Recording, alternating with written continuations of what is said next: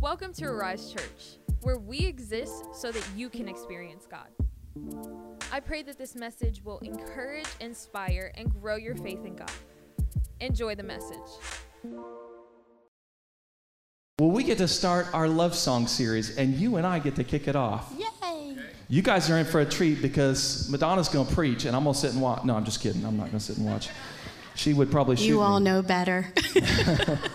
But I thought, what better way to start our love song series than to kind of relive some of the love songs that have been important to my wife and I in our life. You're going there, aren't you? I am. Just so you know, he said, I have an intro and you can't see the notes. One of the ways that I won her was by singing to her. Yeah. The very first time that I sang to her, we were at Disney. And Surprise. Yeah, if you know her, Disney shirts and all. If you know her, then you know we were at Disney. But I got her up on a bench outside of the Contemporary Hotel, right by the water, and I held her hand. I said, I can show you the world. Shining, shimmering, splendid. Tell me, princess, now when did you last let your heart decide? Oh man, let me tell you, I opened her eyes. Sermon over, peace out. But the love songs kind of continued for us. Because even though that was this great moment where that was one of those moments where I kind of won her heart, there were moments after that were kind of tough before the wedding. There were moments where people told us that they didn't believe in us, that they didn't believe that we could have a future, that they didn't believe that we could make it. And I remember walking around a lake, and I remember it was Lake Hollingsworth in Lakeland, and I remember us just wrestling with this and talking through this. And I looked at her, and a song came to my heart, and it became a love song for us where I said, God will make a way where there seems to be no way. He makes a way we cannot see, and He will make a way for us. He will be our guide, hold us closely to His side, with love and strength for each new day. He will make a way, and He will make a way. Just so you know, he sang that to me on our wedding day. I did. And then the song got to change a little bit, because we were married at that point. So then the song changed to something like this. Close your eyes, make a wish, and blow out the candlelight. 'Cause tonight, it's just your night. We're gonna celebrate all through the night. I won't go any further. I know there are children in the room. I know. Let me tell you, I did sing further. But after these precious moments of singing a song about this beautiful love that we had, there were also these moments of tension for us. I got married, when we got married, I was 20 years old.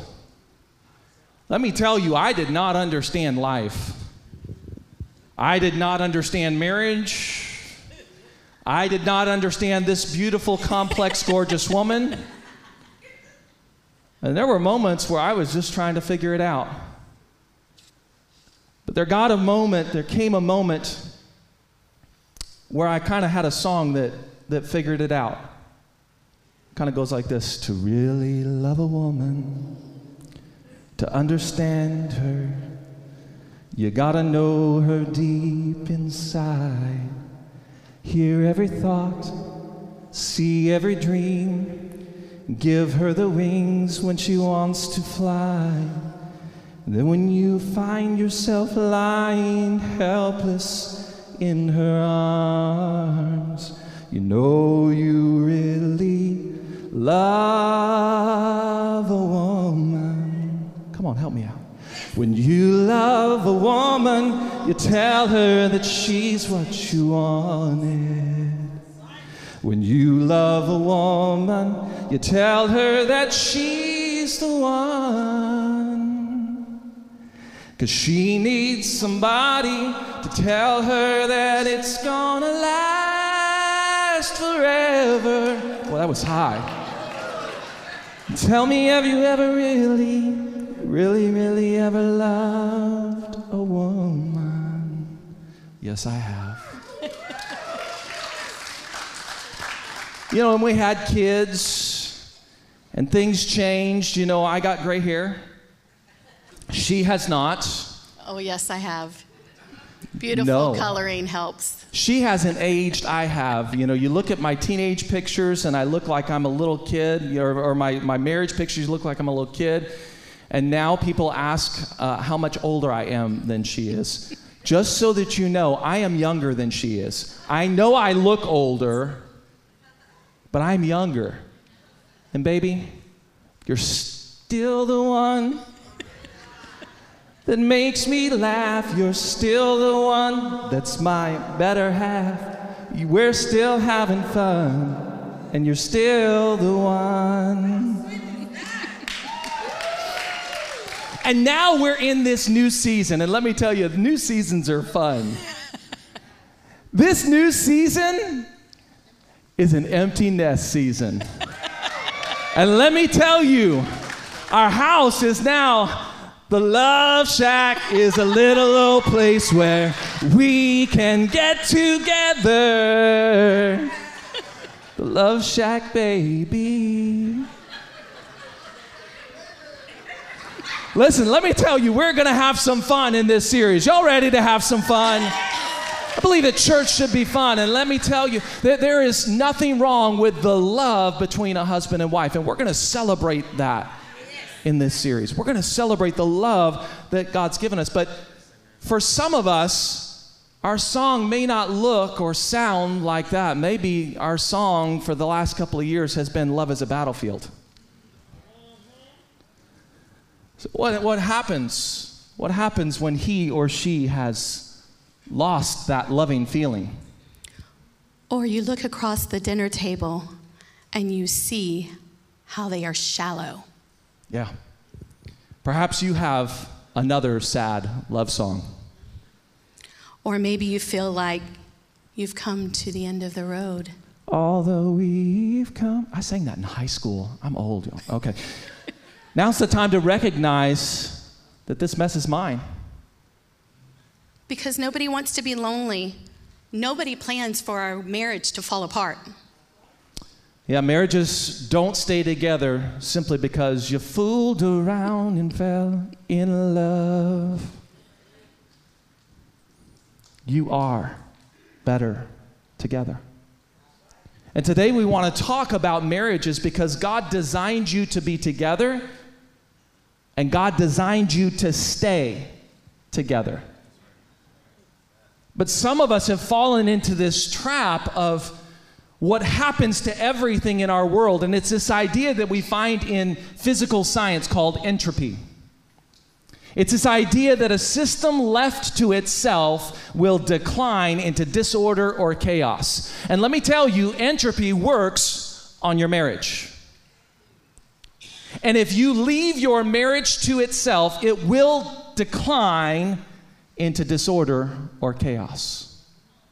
And this morning, this message is for all marriages in the room.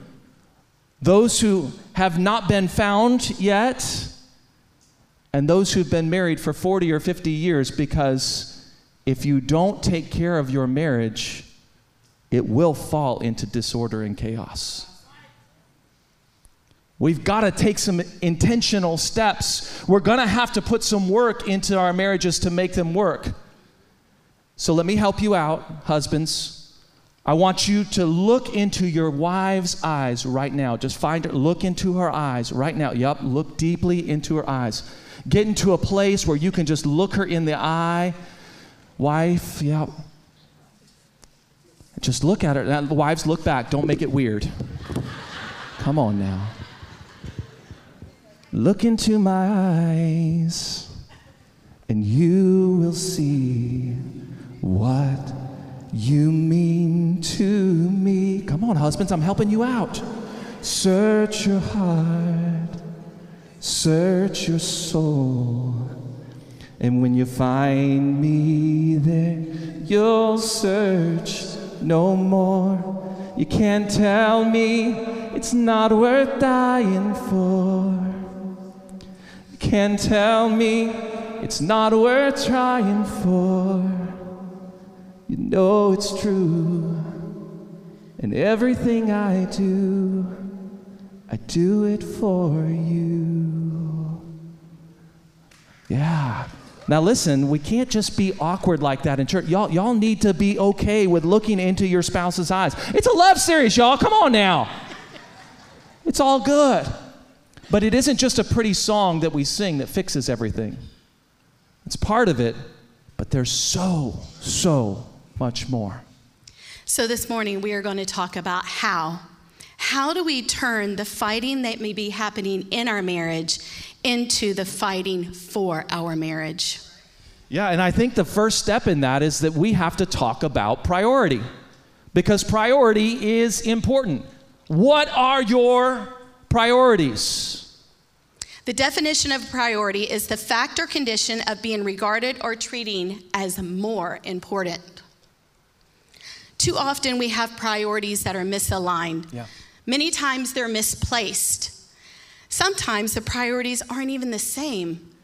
Even though we may be from the same religion, same background, we may be out of place. Many times, wives, we put kids before our husband. We put putting our house together before our husband.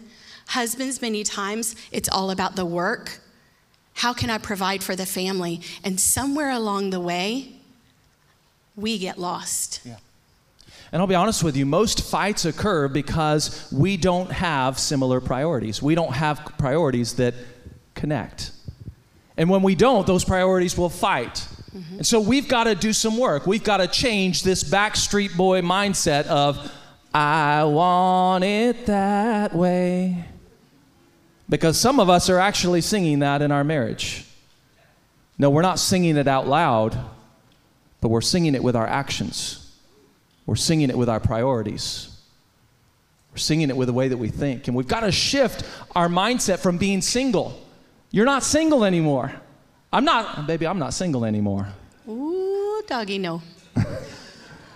And we've got to stop looking out for ourselves and look out for our marriage. Mm-hmm. To place the priority on our marriage. Remember, she defined priority. We define priority as the condition of being regarded or treated as more important. And we've got to talk about these things. We've got to put these priorities out in the open where we can have conversation about it. It's not his priorities rule. It's not her priorities rule. You are now one flesh. Scripture tells us that now a man and a woman should come together and the two have become one flesh. So that means as a couple, as a family, we set the priority. We set the priority. So you got to talk about it so that you can pursue the same goal. So what are biblical priorities? Let's ask that question. There are so many things that will fight for your attention. Yeah. So if you're not fighting for something else is going to fight for you and for the attention that you have. It's going to be your job. It's going to be your wife. It's going to be God, kids, church, money, car, your boss, parents, retirement. All of those things can take place if you have your mission misaligned. But Jesus really gives us a response, doesn't he? In Mark chapter 12, verse 29 through 21. Jesus kind of helps us to align these priorities. Why don't you read it, baby? He does. He says, the most important one, answered Jesus, is this. Hear, O Israel, the Lord our God, the Lord is one. Love the Lord your God with all your heart, all your soul, and all your mind, and with all your strength. The second is this. Love your neighbor as yourself. There is no commandment greater than this. And I think this verse is really unique because it sets out biblical priority for us. for our life.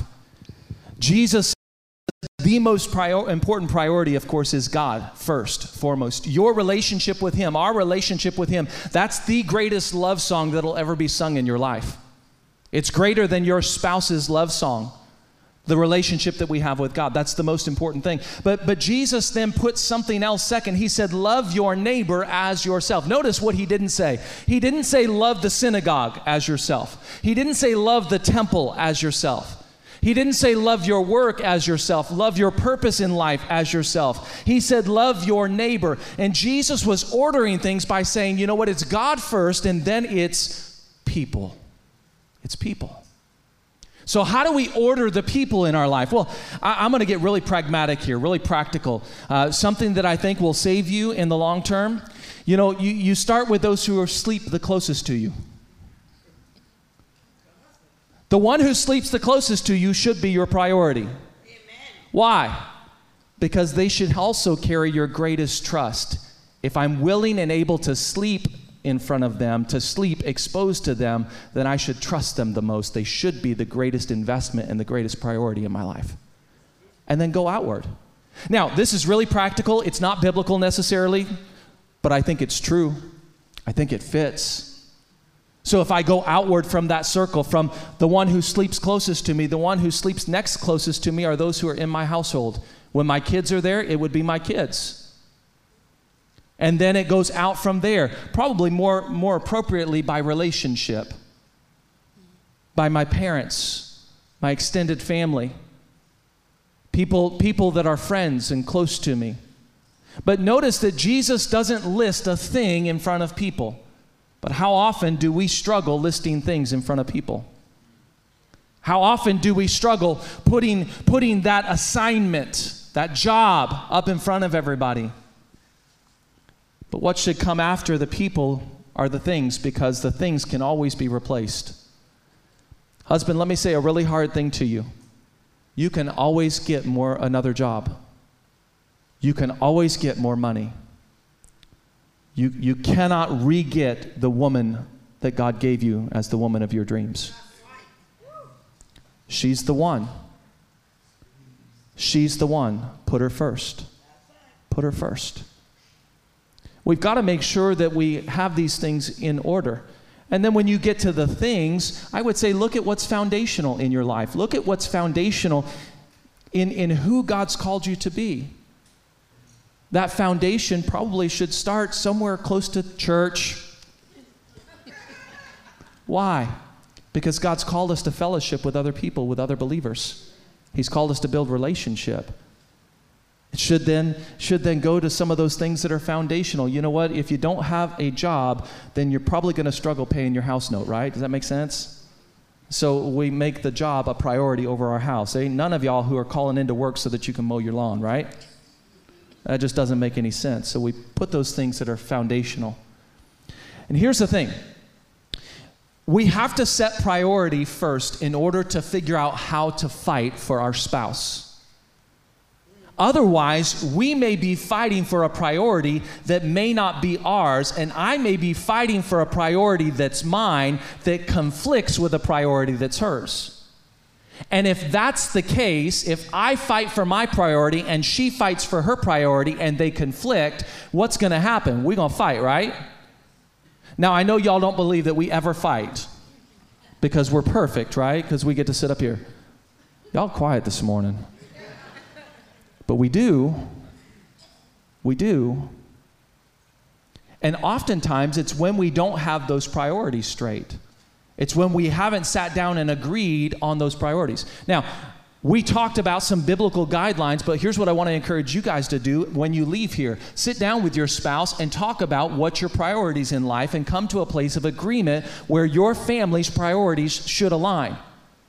And you know what? When you have similar priorities, then all of a sudden we get to start changing from I'm fighting you for what I want to now, yeah, I would fight for you. I'd lie for you. Probably not, because I'm a pastor. I'm not supposed to lie. I'd walk the wire for you. No, because I'm afraid of heights. Walking wires is kind of not my thing. I'd walk on the edge of the stage for you. What's that? and I die for you. You know it's true. And everything I do it for God and you. So let's ask this question. Do we spend more time fighting for our spouse's needs or for our own?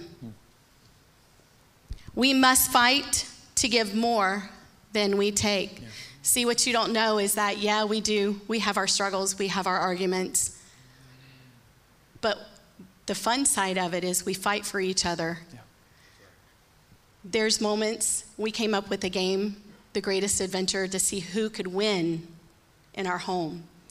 When he walks in the door, I make sure that he has his water ready for dinner. And I'm not allowed to get my drink because he wants to do that for me. We are fighting for each other to win. We want to get ahead to make sure our love is showing. Yeah, and it's this fight, and sometimes it happens even in these basic little things. And I would just ask you the question, how are you fighting for your spouse? Because oftentimes we say it like this: I will do anything for love, but I won't do that. No. I won't do that. What are you saying I won't do that to? Because maybe that's the very thing that you need to do to fight for them. Maybe it's a text in the middle of the day, which I'll be really honest and tell on myself, that is really hard for me to do.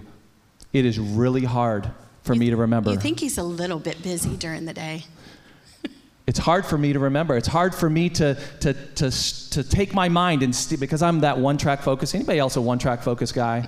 Yeah, I see some guys. Yeah, amen. Thank you. We'll have altar call later. One-track focus, and so I get on this one track, and I am like on the railroad track until somebody rings the bell. And sometimes ringing the bell is her texting me. It's like, oh my goodness, I haven't talked to her all day. And it's hard for me, but I have to make that effort to reach out to her and to talk to her, to text her every once in a while, because that's something that's important to her.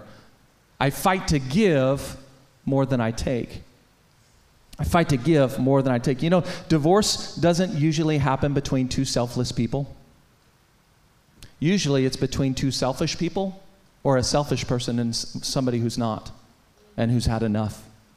You know, it's kind of like if I take two fists and begin to mash them together, you know, it provides a lot of pain. That hurts. If you ever do that for a while, it's almost the example of two selfish people trying to come together. And some of us, this is the nature of our marriage and the nature of our life, because we've come into marriage looking out for me and making sure that I protect me. And we're coming in a way that's, when we're looking out for me, we're approaching our spouse with a fist. And all we're going to do really is hurt ourselves and hurt our spouse. And if you're both approaching with a fist, you're probably going to end up in not a good place. Where, you know, if I will approach marriage with open hands, serving, oh, that would work, right? It ends up being a great match and a great pair. Selfless. I'm open. We want to be selfless. We want to be selfless, and we want to fight to serve. You know, she mentioned that the idea of us getting a drink for each other and not letting the other one get a drink. And that's our thing, so don't go home and try to steal that. Your wife will look at you and say, don't just copy Pastor Ken, come on. Okay, so don't go home and try to steal that. But you need to find your own way to serve your wife. Find your own way to serve her, because fighting to serve is something also that Jesus did. We look at Jesus and the life of Jesus and what he did, and I want to read you a scripture here in Ephesians chapter 5, verse 25. It says, husbands, this means love your wives just as Christ loved the church and gave up his life for her.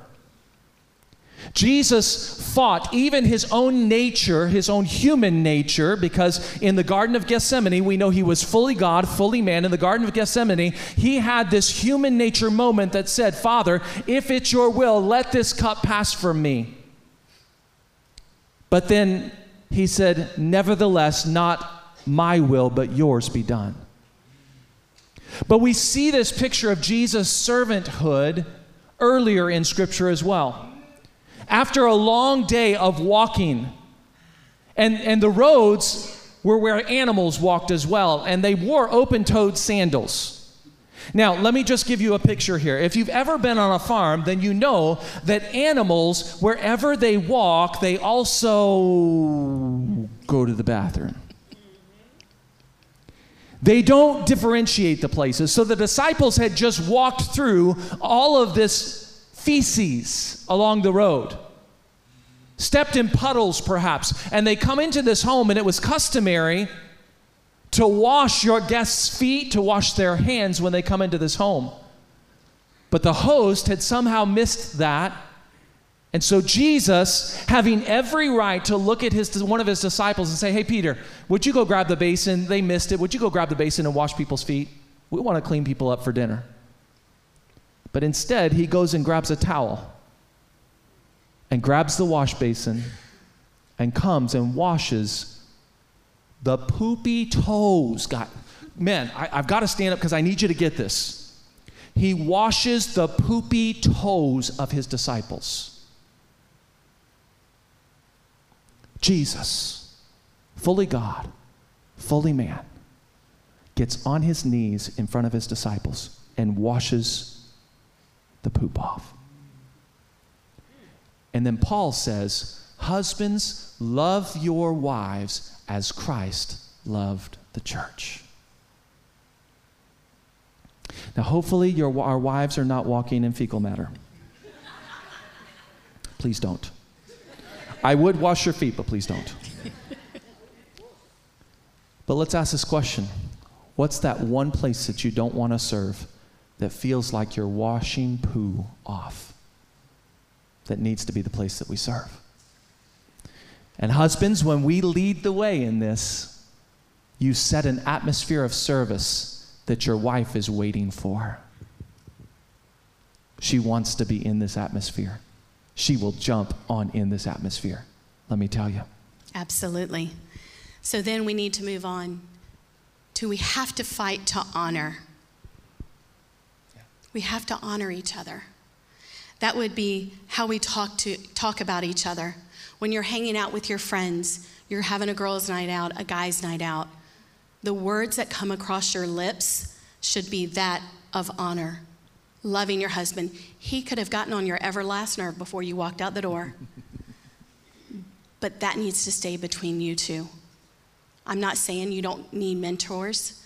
You need people that you can talk to. But in the realm of your friendship, those that you're closest to, it's really not the place. They need to know that he is the one for you and that there's nothing going to come in between. And then how we also talk to each other. Yeah. See, in my world, for whatever reason, it could have been a God thing, or it might not have been. It just might have been something that came to mind. When my children were young, and even to this day, I call my daughter beautiful. I call my son handsome. I call him my handsome man in my phone. I won't tell you what he's in there, but yeah, it's a good name. He's my sexy man. That's who he is to me. Those words have words of life. I had people telling me when my kids were young, telling us, my word, your kids are not going to have an ounce of issues with confidence because of the words that we spoke to them. Yeah. We have to be so very careful about how we speak to our children and how we speak to our spouse. Yeah, we really set up the atmosphere for them in that.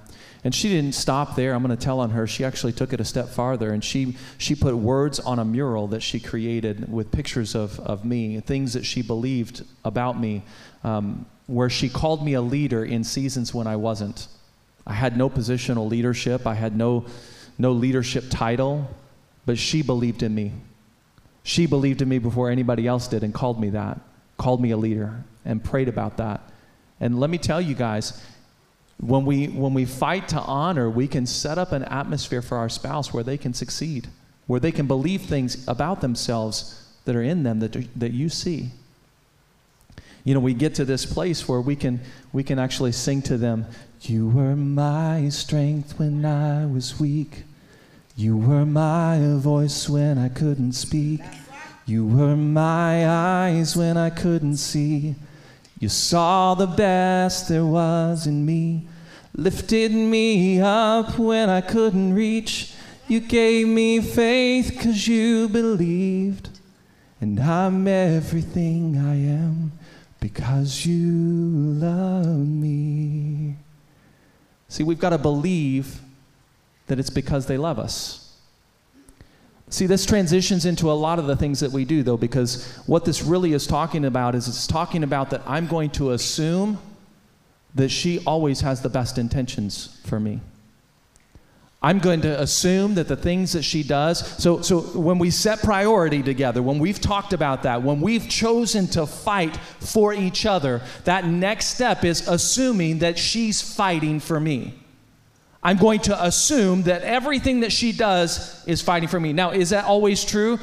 No, because I know not everything I do is fighting for her because I'm still fighting self, right? Right. But I'm going to always assume the best about her.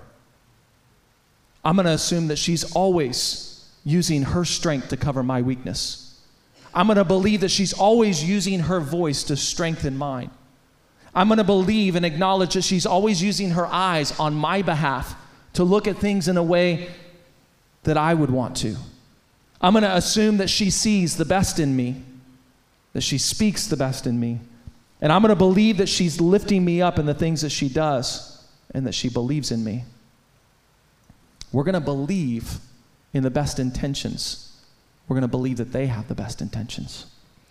See, when Ken and I started dating, or even into our marriage, some of the relationships that I came from, not necessarily boyfriend-girlfriend relationships, but even my parents, didn't always feel like they had the best intentions for me. They probably did in times, but there were other times. So brick by brick, I had built this wall up.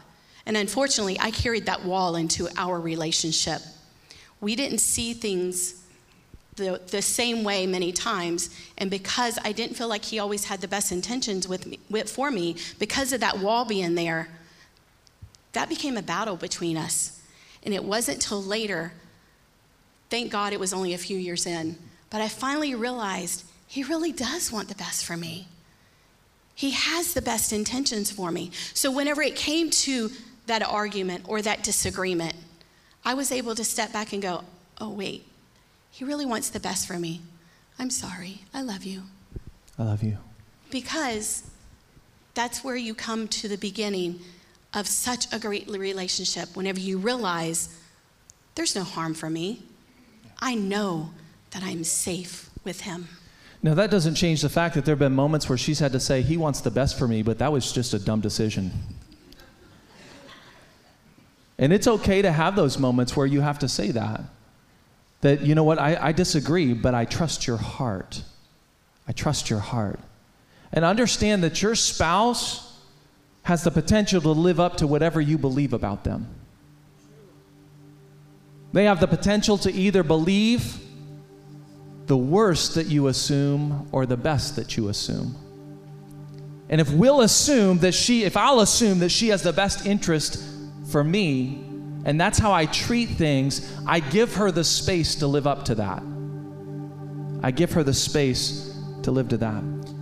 But if I believe that the worst is where she is, then I'm not fighting really for her, am I? I'm fighting for me. You know, the last idea that we really want to get to we wanted to talk about priority this morning. We wanted to help you to fight for your spouse. We wanted to help you to assume the best in your spouse. The last idea that we really wanted to get to you guys is you need to fight for this love of a lifetime. Fight for the love of a lifetime. Understand this, that marriage is supposed to last a lifetime, and that means that it probably won't be perfect at the beginning. It may never be perfect, but it's yours. And just know that love that lasts a lifetime, it never happens by luck. It's a lot of hard work. A lot of choice. A lot of choice. If you want your love to last a lifetime, you've got to choose it. We've got some folks in here who've been married a long time. I know Jim and Chris, you guys just recently celebrated 50 years. It's been a lot of choices. Yeah. Amen. A lot of choices to say, I'm gonna choose to stay with them. I'm gonna choose that this love lasts a lifetime, that it's going to survive. I'm going to choose for it to last. So here's the thing. Don't get discouraged by the battles. By lost battles. What really is a lost battle? A lost battle is a moment of selfishness.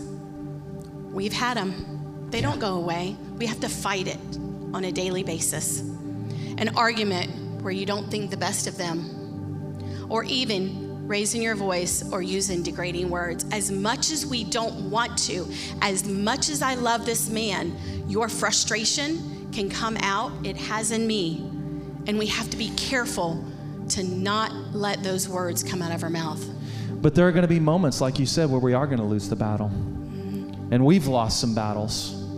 There have been moments where we've messed up. There was a moment just the other day where we were talking about something so simple as which car we were going to take. And all of a sudden it turned into this big argument because I had assumed one thing, she had assumed another thing. And let me tell you, I was like Balaam's donkey in that moment. Some of you got that. Did it really matter which car we went in? It really didn't. Nope. And we had to come back to this place where we said, you know what? I lost this battle because I spoke in a moment of selfishness. Do you know how you recognize that? Here it is. Men, I'm going to change your life, revolutionize your marriage. Ready? Are you ready? Here we go.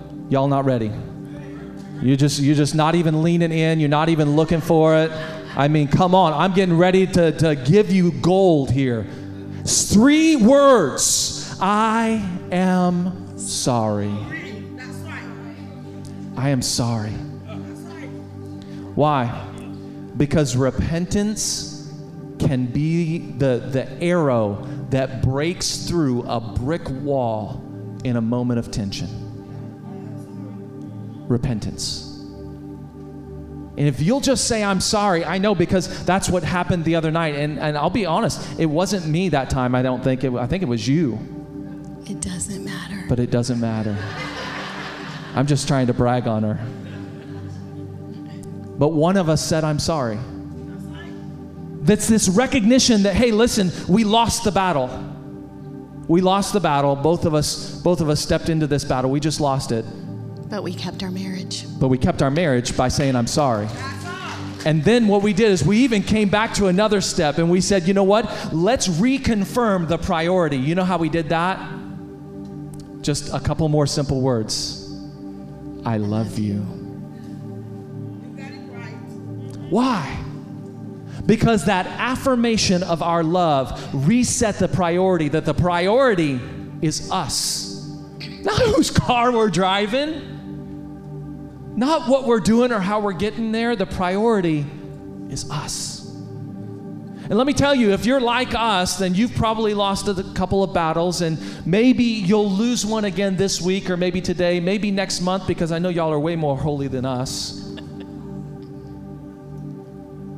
But when you do, I want to encourage you. Use those things. Don't let a battle steal your marriage. Cut through the battle with I'm sorry. Reset your priority with I love you. And then we've done things, we talked about words of life. And we're going to put something on the screen here in a second. It's an affirmation that we did. We did a little group with young married couples, and we did this every week, an affirmation. But we really believe that words have power. And husbands, I want to encourage you to take a picture of this. And I want to encourage you to go home and write your own affirmation. It's really kind of a pledge to your wife. And let me tell you, we need to speak words to our wives. If you don't want to take pictures because it's not cool for men to take pictures in church, I understand. We don't take pictures of screen. No, it's okay, because Bree's going to post them on social media, and so you can get it from there. You can make your own. Don't steal mine, because this is mine. But I want to read this to my wife and show you guys. It's important to speak life to them. Madonna, I will fight for you. I fight for you. I want the best for you. When you win, I win. If I say or do something that causes you to ever question that, I'm sorry. But know this, that I'm fighting for you, for us, and we win together. How sweet is that?